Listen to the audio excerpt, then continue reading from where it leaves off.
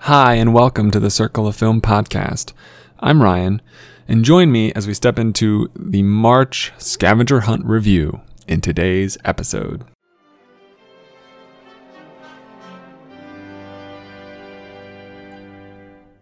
What's this? What's this? It's supercalifragilisticexpialidocious. What is this? A whole new world. What is this?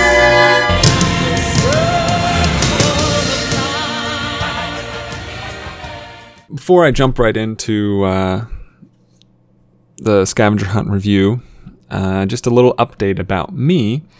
I was in an accident at work a few days ago and have recently undergone surgery on my hand.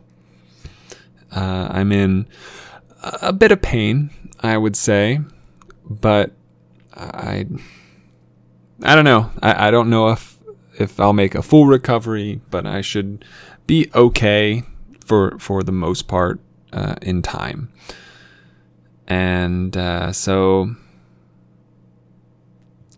I'm not working for at least about a week, maybe more.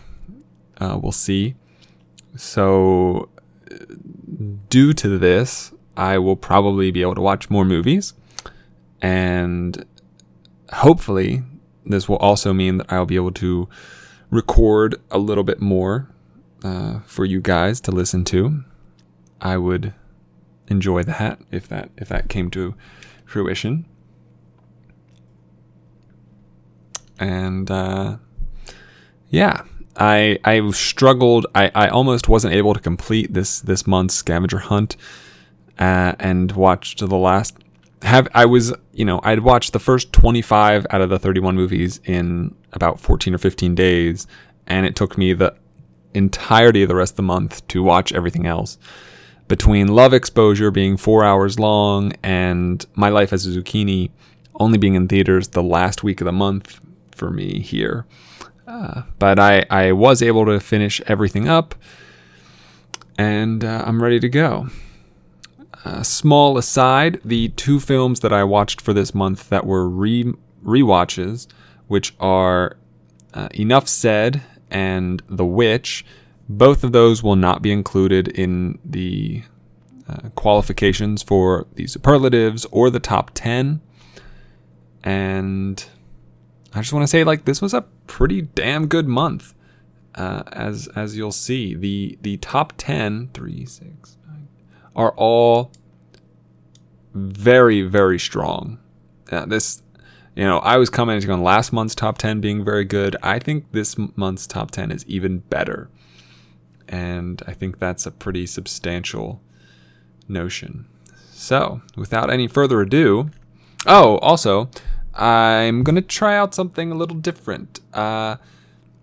So, I generally format these episodes with the top 10 and then the superlatives, but I think I'm going to do it the opposite way.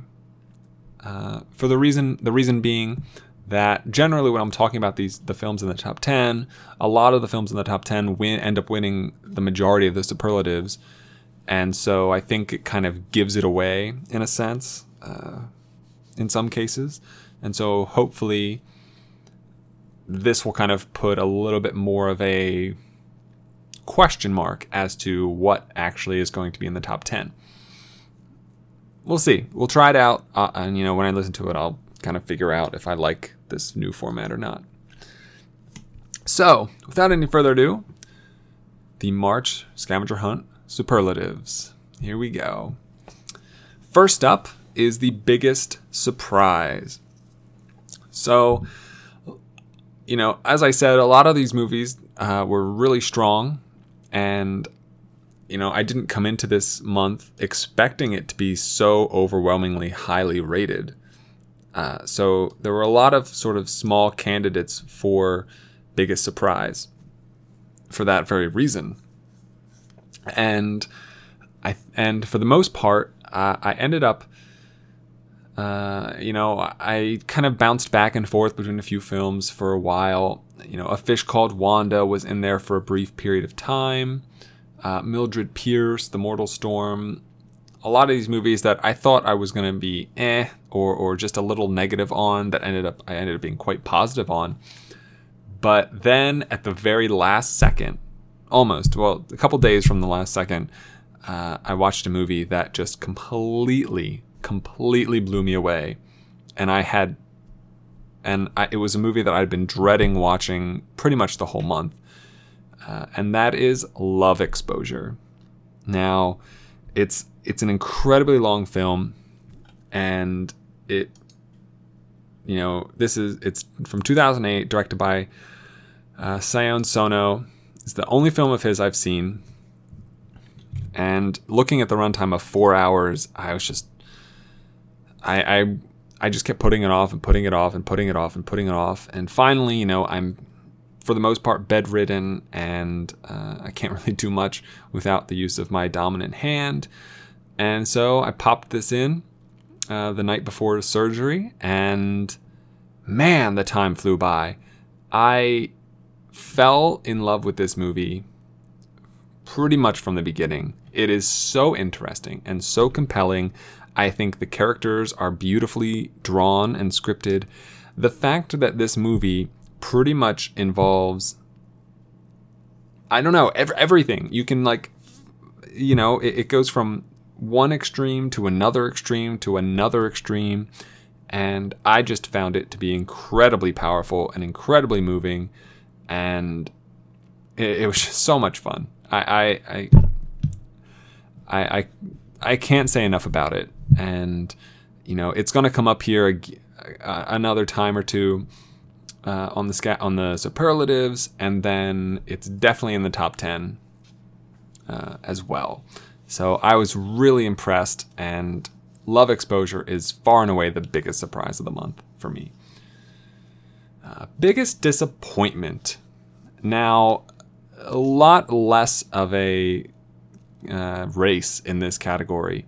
As I said, a lot of good movies this month. So for the most part, things trended upward. And, the films that were sort of in the middle or below 50 for me weren't films that I thought were particularly going to be that good. You've got things like Toys and Deep Blue Sea, which I didn't expect a lot out of, and I didn't get a lot out of them. And so, I wasn't super disappointed by them. However, the one film that sort of satisfies this the most, and it's by no means a huge disappointment, just relatively bigger than the rest of the films I saw, was Dreams, Akira Kurosawa's Dreams. And simply, having Kurosawa's name attached to this film gives it some amount of pedigree and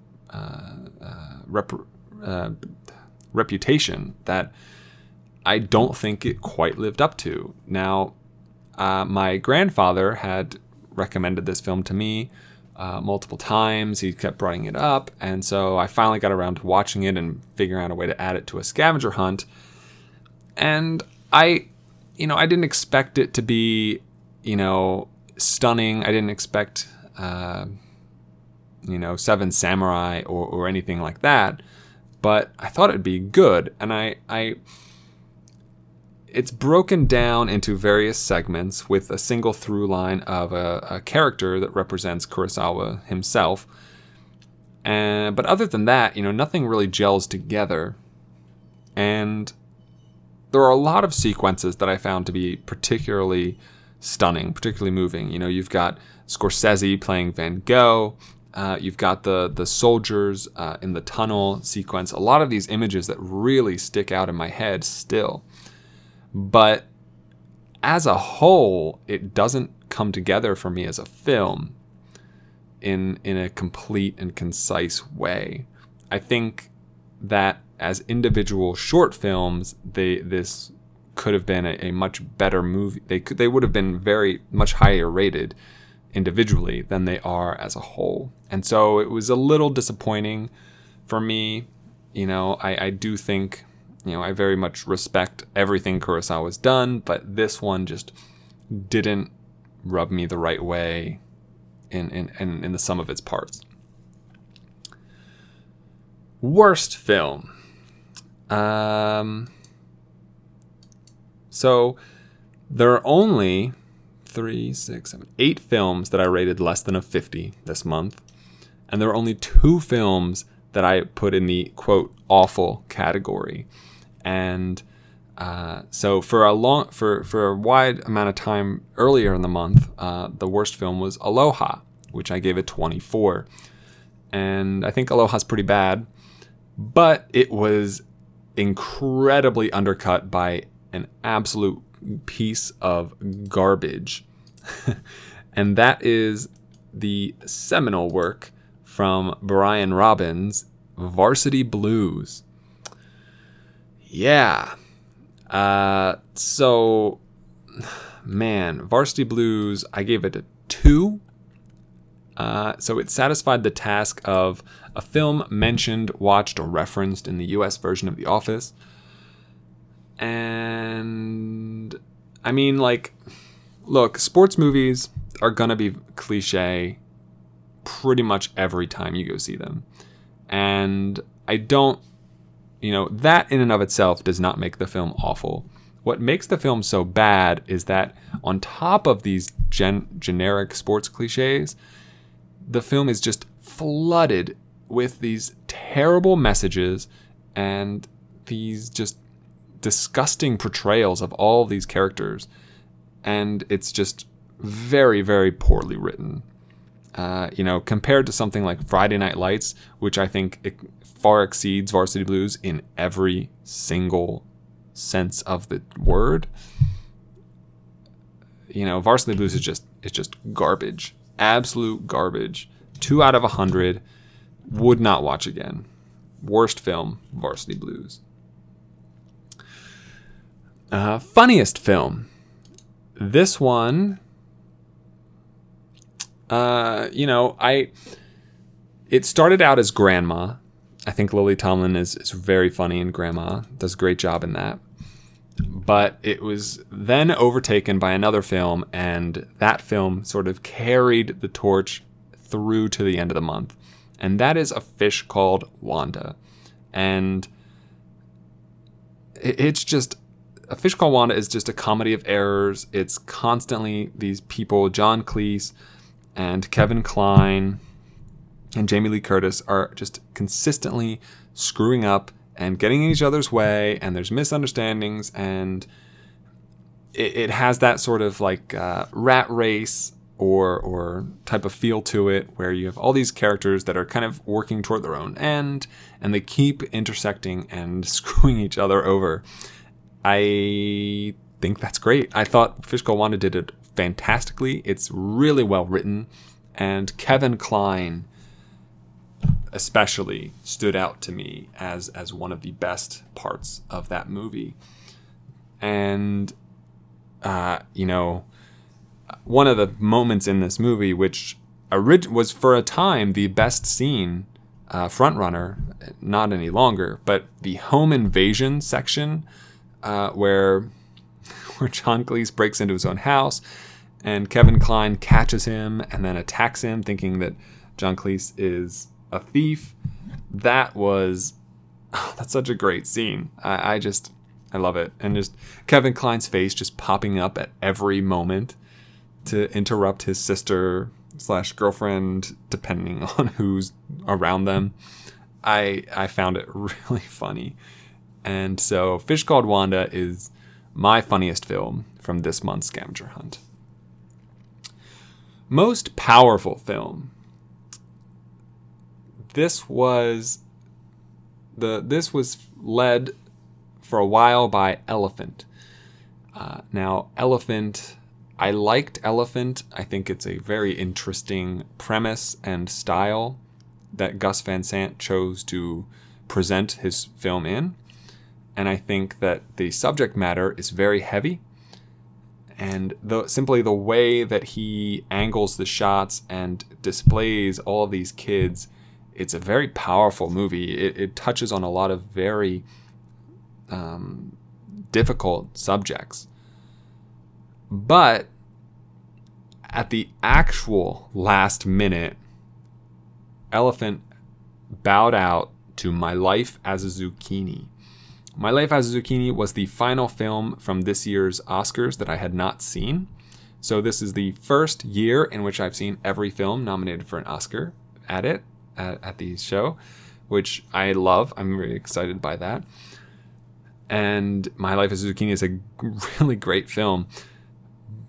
And what's interesting is, so the film deals with these foster children, many of which are orphans.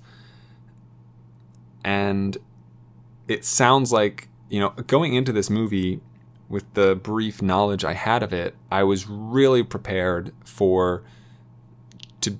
just to be devastated. I thought I was going to be crying. I thought it was going to be just very emotional for me to watch. However, it was actually really cute and sweet and fun. And why it becomes the most powerful film is because there are so many moments in this movie, and it's a very short movie. It's only like a little over an hour long, but there are very many moments in this movie that are played for humor and played for laughs that are gut-wrenching. You get to learn these 6 or 7 kids, seven kids who are staying at this foster home, and they each have, we learn each of their stories pretty early on. And, there's one girl who, her mother was deported, and every time a car pulls up to the foster home, this girl comes running out the door, asking for mommy. And the way that the scene is displayed, it's played for humor. It's like, oh, there she goes again. And yet, underneath all of that, it's so painful. Like, oh shit. She just keeps looking for her mom. She keeps waiting for her mom. That's not funny. That's heartbreaking. And yet the film gets away with making it out to be a funny moment. And it's not disrespectful at all. I didn't feel that way. I thought it was it touched those moments perfectly. And I think, it does that a lot throughout the film. Particularly the main character, Zucchini, who keeps a kite with a picture he drew of his dad on it, and he keeps a beer can that, that is connected to his mother, his memory of his mother. And, it just, all these moments are so powerful and so important to this movie. And so despite the light, airy, vibrant outer shell, it is a dark and twisted and emotional heart inside. And so most powerful film for me this month was My Life as a Zucchini. Most forgettable film. This was a difficult category. There were a lot of movies in the middling section that I thought just kind of drifted away moments after seeing them. Between whether it's Guy and Madeline on a Park Bench, Stakeland, Backcountry, The Gambler, like all these movies that they didn't connect with me, and it was tough, like finding like what do I remember this movie better than this one. And so, looking at The Gambler, I can see Mark Wahlberg's character. I can see Brie Larson's character. So, I can see John Goodman's character. So it's still in my memory in that sense. Or Backcountry, I remember the bear. I remember, I can't think of the actress's name, but she was in Stick It. She's on a Canadian TV show now as a cop. And Deep Blue Sea is just hammy and cheesy. And so I was able to remember that. Or Stakeland is probably number 2 in this category. It's very forgettable for me, but I do kind of have glimpses of the aura and the atmosphere of that film that stick with me. And Guy and Madeline on a Park Bench at least was a musical, so I have, I can see that again and remember that. So the most forgettable film of March for me was 30 Days of Night. 30 Days of Night I give a 38. And I just could not figure it out. It has Josh Hartnett and Melissa George and Ben Foster and Danny Huston and Mark Boone Jr. And I like most of those names, but I just could not wrap my head around this movie. I couldn't understand why anyone would like it. I only give it a 38, so it's not awful. It's not the worst movie. So, I get that some people aren't going to dislike it, but for me, I don't think that there's anything of merit there that has at least that's lingered in my head. I don't know. I've forgotten almost everything about it. So, most entertaining film.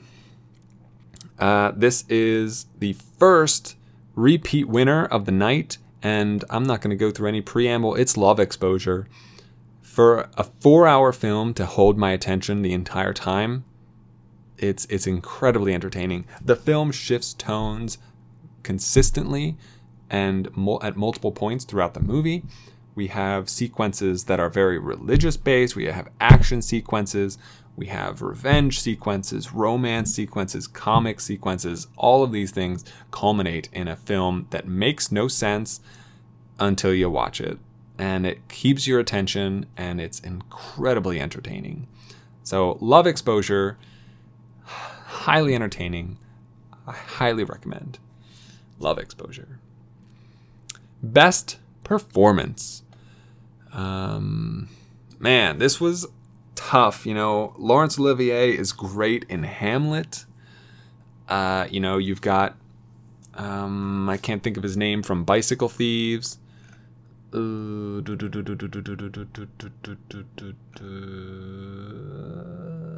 can't find it. I'm gonna figure it out. Where is it? There it is. Lamberto Maggiorani from Bicycle Thieves is great as well. Lily Tomlin is very good in Grandma. Kevin Kline from A Fish Called Wanda. There's a lot of great performances in these movies.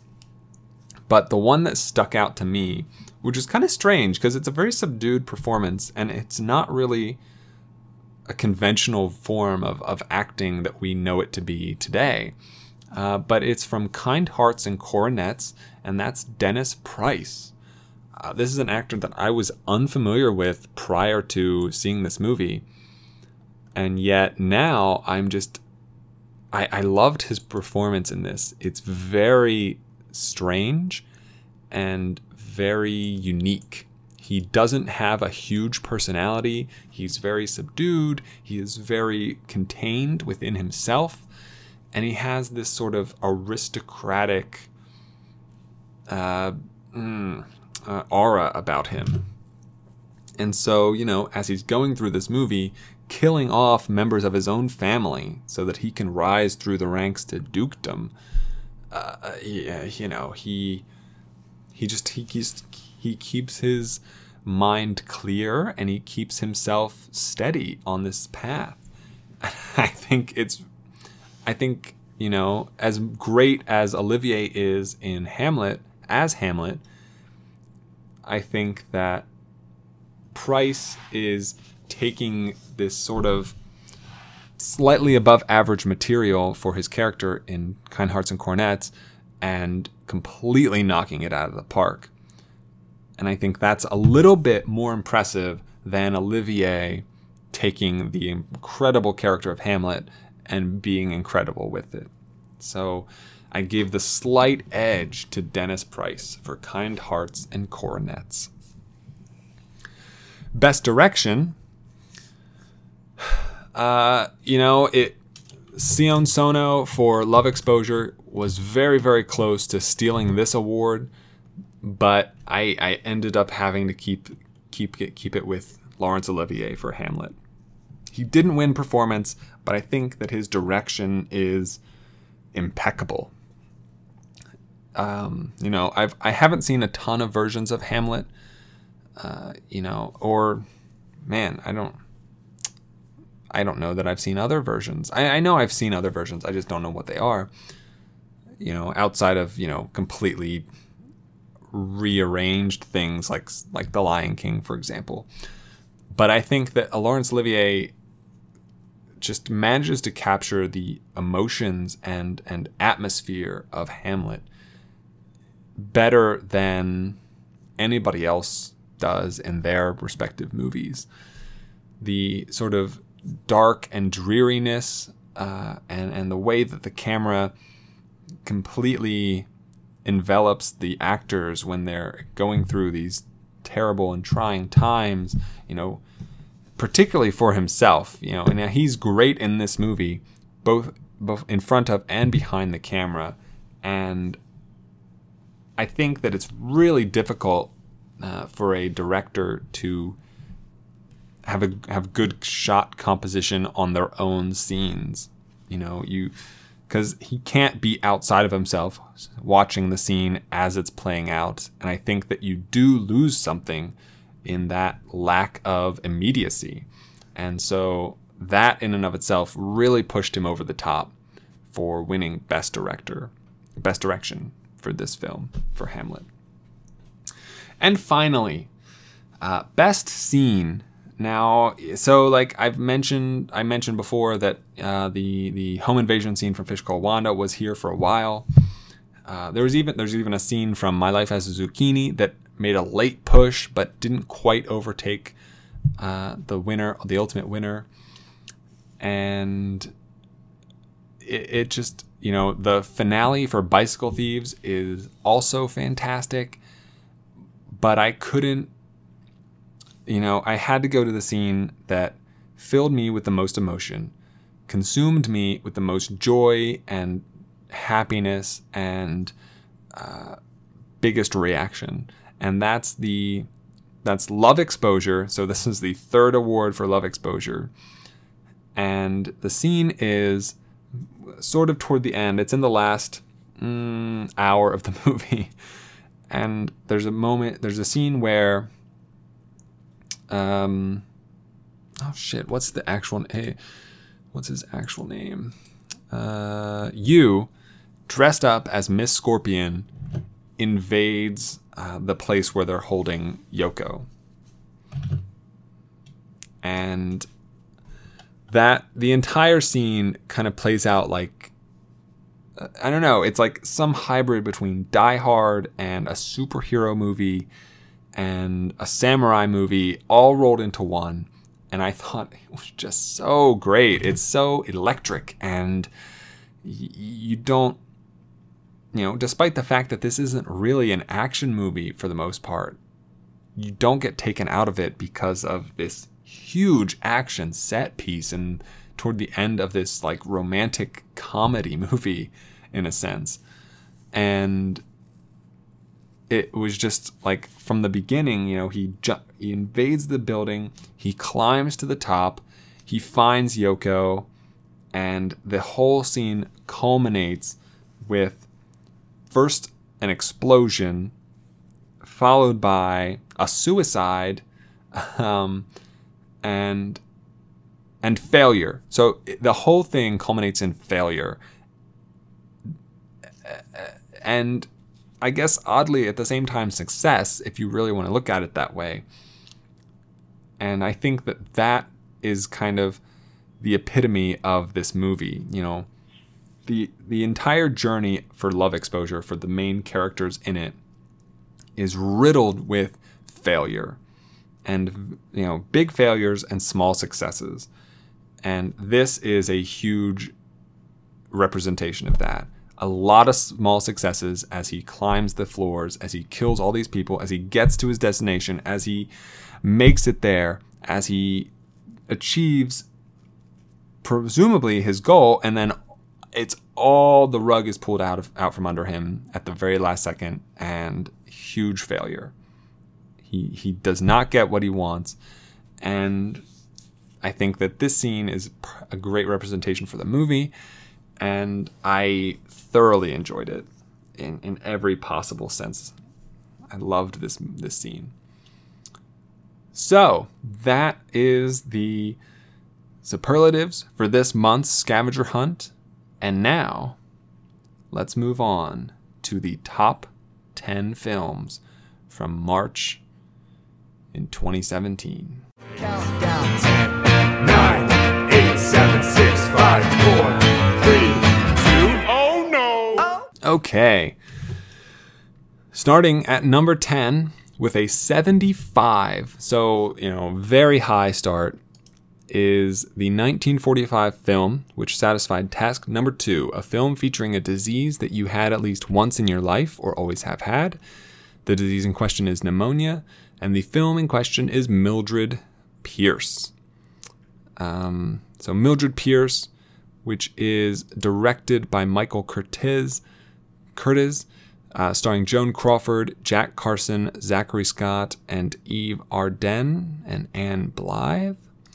Follows a mother, played by Joan Crawford, trying to become an independent woman and failing to live up to her daughter's expectations. And Joan Crawford is kind of the epitome of this movie. I don't think that makes any sense. Joan Crawford is the reason this movie is going to stick with me and has stuck with me since I saw it. I watched it right about the middle of the month on the 14th of March, and the only thing that I can really vividly pull out is Joan Crawford's performance. She delivers all of her dialogue beautifully. She is magnificent, and she is completely in control of this film. I went into this movie hoping to get some great female performances. I got one. I really thought that this would be a little bit more of a ensemble in a sense. Simply, or not necessarily an ensemble, but I thought that there'd be a lot more interplay between Crawford and her character's daughter. But and there's some, to be fair, but I think that it kind of lacked the power that I was looking for. And even, 2 days, when I wrote the review that I put on Letterboxd, a lot of the specific details from that movie had already slipped away from me. And outside of Crawford's performance and a very vague understanding of the plot, I don't really remember a lot from this movie. But if you really want to see Joan Crawford at the height of her power and giving an incredible performance, this is the way. This is the film. This is a film that you will enjoy for sure. So that's number 10, Mildred Pierce. Number 9, already a winner of one superlative, and coming in 9th on the month, is the 1988 film directed by Charles Crichton, satisfying task number 8, a film featuring an underwater animal in its title, A Fish Called Wanda. This is the funniest film of the month for me, and I think that it is terrific. I gave it a 76, so it's actually tied with the film that came in 8th, but between Kevin Kline, Jamie Lee Curtis, and John Cleese, it's tough to find a better comedic ensemble. And underneath all of that, you've got a somewhat tight plot that at least carries things through to the end. You've got a finale that, I don't know if I call it finale, but there's a sequence toward the end of the movie that I thought was just beautiful. And even though I could see it coming, it still played out really well because Kevin Kline and John Cleese sell their parts perfectly during that sequence. I think I don't know why I was so trepidatious to watch this movie. It's so fun. It's so good. It's very good. So that's number 9, A Fish Called Wanda. Number 8, a film that I haven't mentioned yet in this episode, and that is the Oscar-nominated documentary from 2003, Capturing the Freedmans, also with a 76. Capturing the Freedmans was Oscar-nominated but did not win for Best Documentary that year, and so it satisfies task number 13. And it is just in the way that Fish Called Wanda is a comedy of errors, Capturing the Freedmans is kind of a comedy of mistakes. And I guess I want to clarify what I mean by that, in the sense that mistakes mean that everybody involved in this movie, so, there's a lot of interviews, there's a lot of talking heads, there's a lot of reporting going on about the events that took place regarding the Freedmans.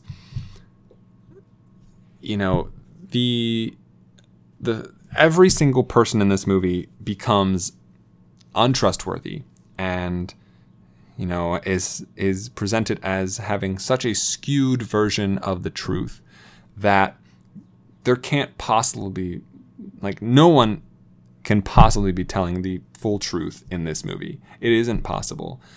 Not even the film itself. And I think that is inherently devastating.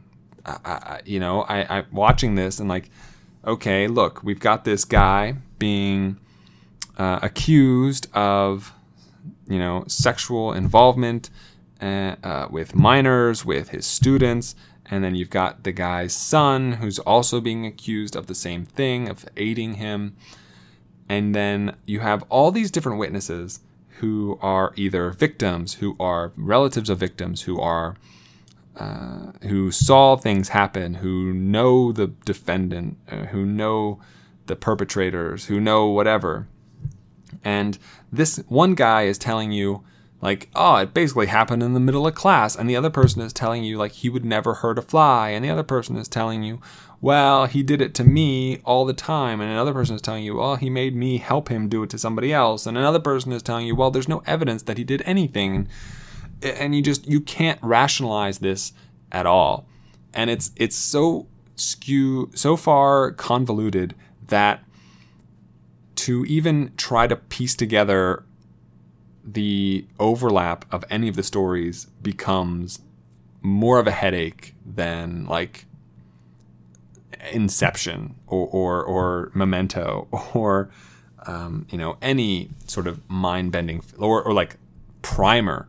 It would be easier. It's easier to figure out what's going on in Primer than it is to figure out the truth of this case based on the film Capturing the Freedmans. And I think the tagline, "Who do you believe?" or "Who will you believe?"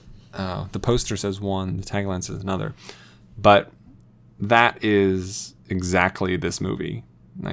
Can you believe anybody? And because I don't believe that it is sort of, I don't think it's as simple as, well, this person's probably the most correct, so let's believe him. No, I don't think it's like that. You have to sort of piece together. It's like a puzzle, and each person has a different piece. And yeah, if you had all the pieces, you might be able to form the full picture, but you don't know who, you don't even know which pieces go to this puzzle that they're giving you. And I think that the confusion and inability to separate things from each other is why this film is so profound and so representative of the problems that we have in our justice system. So that's Capturing the Freedmans with a 76, number 8. Number 7, perhaps controversially this high, is Beauty and the Beast with a 77. Beauty and the Beast satisfies task number 6, which is a film in theaters. So I watched it earlier about halfway through the month. I went with a friend. We had a great time. It's, definitely not as good as the animated film. It pales in comparison. But for what it is, without, ruining its score simply because it fails to live up to the animated version, it is fun for what is being presented. It has the music, which is entertaining, as well as a couple of new songs with a few new lyrics to the old songs. Some of the characters have a different character arc, for better, in most cases. Kevin Kline is perfect as the father character to Belle, and the CGI is solid. It's not awful. It's not, it's not Jungle Book. It's good. It's good. And, I already talked about Beauty and the Beast. I've already had an episode about it. And so I don't have to go into too much more detail here. But I just thought it was quite decent and very enjoyable. I had a lot of fun. And so that's a 77, Beauty and the Beast, number 7. Number 6. So we're jumping into the 80s now already.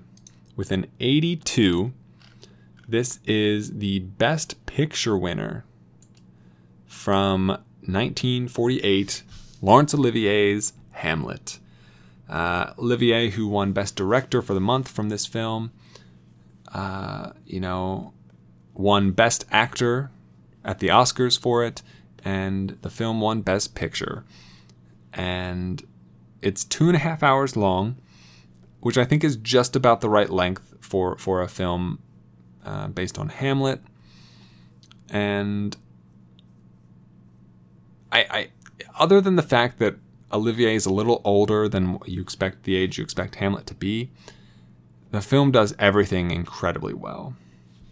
It's not the best picture for me from that year, unfortunately. 19... I don't think it's as good as Johnny Belinda or The Red Shoes. But it is in its own right, it is a great film with some great acting, and it's a very minimalistic world that they're living in. It's not a lot of it's a lot of stage and sets that they were designing. But the actual things in the world are very sparse, and, it's stripped very bare and reduced to mostly just a performance-based film. And Olivier excels at that. Gene Simmons, John Laurie, Esmond Knight, Anthony Quayle, they all do such a fantastic job with this material. And credit goes to Olivier for putting it all together. So, Hamlet, number 6 with an 82.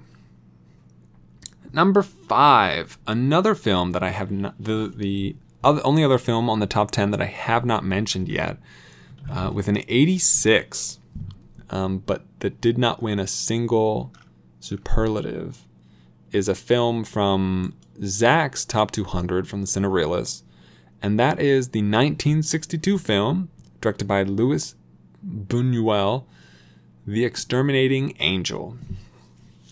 So The Exterminating Angel deals with a dinner party that suddenly finds that they cannot leave the room. It's very simple. It gave me a lot of sort of Russian vibes for me. It felt like something I might read in Russian literature, in simply the sort of premise and way it was presented. It is a Mexican film, and it's just so weird. And I loved that aspect to it. And, on the surface, it doesn't feel like this is a premise or film that would make much sense. How are you going to keep these people in this room? Why can't they leave? There's going to be all these questions about what invisible force field is surrounding them. And yet, when you're watching it, you don't really care about that stuff. You accept it because it's presented so simply and so well thought out that you get what's going on. And you've got people outside of the building, as they realize, like, oh man, these guys have been in there for like 3 or 4 days now.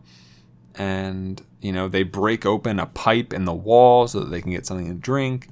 And everybody is just constantly on edge. And the resolution to how they can get out of the room, I thought was perfect. It makes about as much sense as why they're trapped in there in the first place. And, I think, rather than something like, say, demolishing the house around them or burning it down, I think that the solution that is given is far more fitting with the film that we've been watching up until that point. So, The Exterminating Angel, I really liked it, and I think it's great. So I gave it an 86, and that's number 5 for this month. Number 4, the last film that I saw from this month's scavenger hunt is My Life as a Zucchini, and I gave it an 87. My Life as a Zucchini, or as they might say, Ma Vie de Courgette, is heartbreaking and hilarious. And, I talked about it as the most powerful film already. There's one scene that sort of drops the floor out from underneath you. The kids all go on this sort of vacation to the mountains. They're playing in the snow. And after going sledding and like they're building snowmen, they're all kind of grouped together. And one of them points out that there's a mother and her son nearby, and how pretty the mother is. And then the camera pans over to the mother and her kid who are playing, and then they realize that all these kids are looking at them. And the camera pans back, and it's this shot that's on Letterboxd at the top when you look at the My Life as a Zucchini page. It's just all 7 of these kids staring at the camera, staring at the family, at this mother. And the sound drops out of this shot, and it lingers on it for about 10-15 seconds. And it's devastating because you're looking at all these kids and none of them has their own mother. None of them has a parent. They are all foster children. Many of them are orphans. Some of them, were beaten. Some of them did terrible things. Some of them had to endure even worse things. And it just kills you to say, like, shit. Like, these kids are 9, 10, 11 years old, give or take. And there's nothing they can do about it. They are stuck, as far as we know, in this new life that they are living. And yet here they are, staring at this other kid who has a mother, who will be, living, quote unquote, a more full life than any of these guys will, because the fact that this kid's family isn't being broken up in the same way. And they each realize it in a different way. They each have a different perspective on why they're at this foster care home. They're each sort of imagining themselves in the place of this kid and being there with their mom. And I was just heartbroken in that scene. And that's, for the most part, that's the one scene in the movie that really doesn't try to brighten up the moment. Because most of the other scenes that deal with tough emotions and tough decisions and tough sentiments, they are vibrant and they do kind of play you for laughs at the same time, but not that moment. Not at all. So that's number 4, My Life as a Zucchini, an 87. Number 3, which didn't win any of the superlatives, but came very close on many occasions, is the 1948 film Ladri de Biciclette, Vittorio De Sica's Bicycle Thieves. And, this is a film that is widely talked about, widely respected, considered one of the best films of all time. It's a masterpiece. I give it an 88, which does not put it in masterpiece range for me, but is a great film nonetheless. And for me, I went into this movie, I wanted to love it. I wanted it to be a great film. And the first maybe half an hour, it was a movie about characters in a situation and a time period that I just could not connect to. Despite the fact that I generally use a bike for my main method of transportation, I can't imagine life being that as hard as it is for these characters. I'm not at all part of a world war economy. I don't live in a country where, you finding a job for 2 days is good. Like if I had to find a new job every 2 days, I'd go insane. I don't know that I could do that. And yet that was life for these people at this time.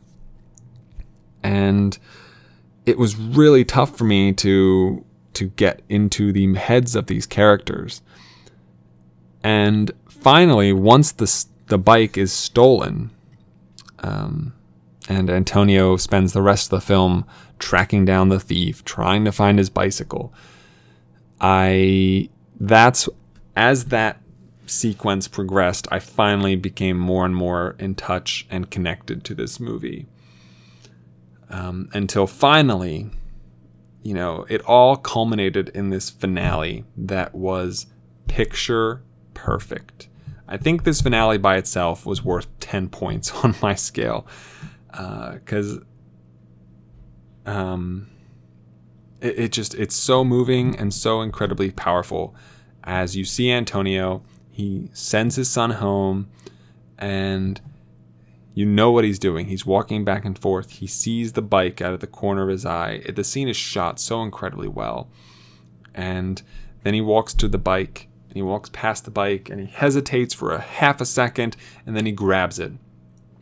And he has become the thing that he has spent this entire movie chasing and fighting against. And it's such an incredible moment. And something so simple as a bike thief is turned into something so powerful. And I think that that's incredibly commendable. And Vittorio De Sica does a fantastic job with creating this masterpiece. So that's Bicycle Thieves, an 88. Number 3. Number 2, moving into the 90s, with a 91, is Kind Hearts and Coronets. So Vincent Price, not Vincent Price, Dennis Price winning Best Actor, Best Performance in a film from this month's Scavenger Hunt, leads the way in this film that is very funny. And I mean, he's a serial killer, and it's crazy that this is so easy. And yet, as easy as the film presents all these murders to be, I never was taken out of it. Plus, on top of that, you have Alec Guinness playing 8 different characters who all die, who all get killed by Dennis Price. There's a scene where you just pan through this in this church, all of these various Alec Guinnesses,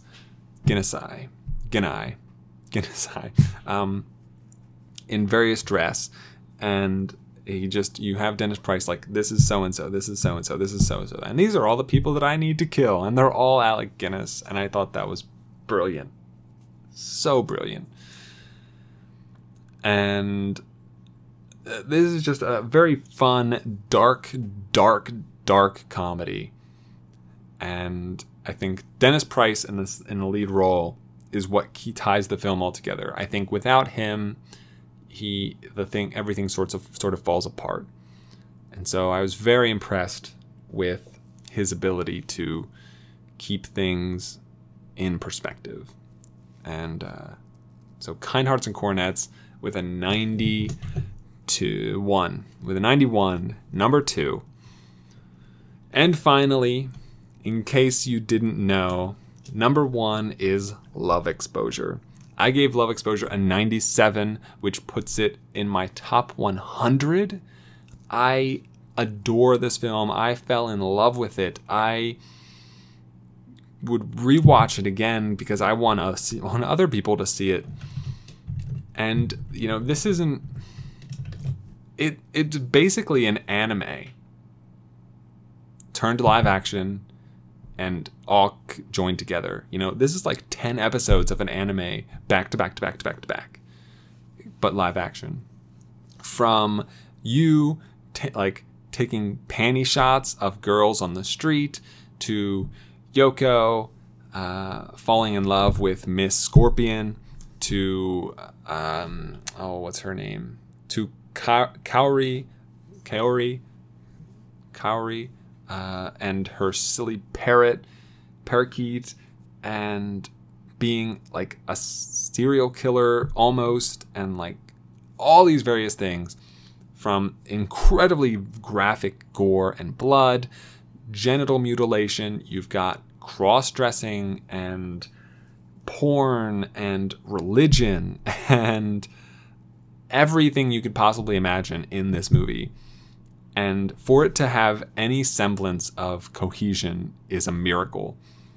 And yet, not only does it have that, but it's vastly superior than films that only focus on like a portion of what this film touches on. And it just...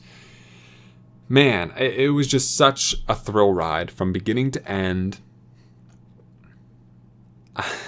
There's so much to enjoy about it, and just like thinking back on various aspects and various moments, it floors me.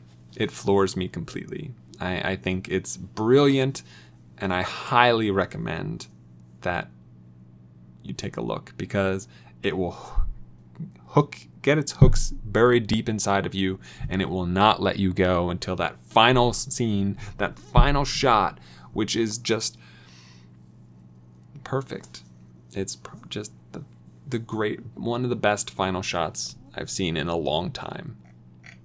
That's Love Exposure with a 97, number 1 best film of the month for me. Whew. Okay. Thank you so much for listening. This has been the March Scavenger Hunt Review, Top 10 / Superlatives. I appreciate you listening and taking the time. If you have any comments, concerns, questions, or answers, you may send them to circleoffilm@gmail.com. If you are interested in other episodes or learning more about me or the spreadsheet that I reference so frequently, or if you want a comprehensive list of the superlative winners going back to when I first started the podcast, you can find that stuff at circleoffilm.com. And as always, have a week. So long, farewell, I'll be to say goodnight. I know she'll never leave me, even as she fades from view. So long, farewell, I'll be to say adieu.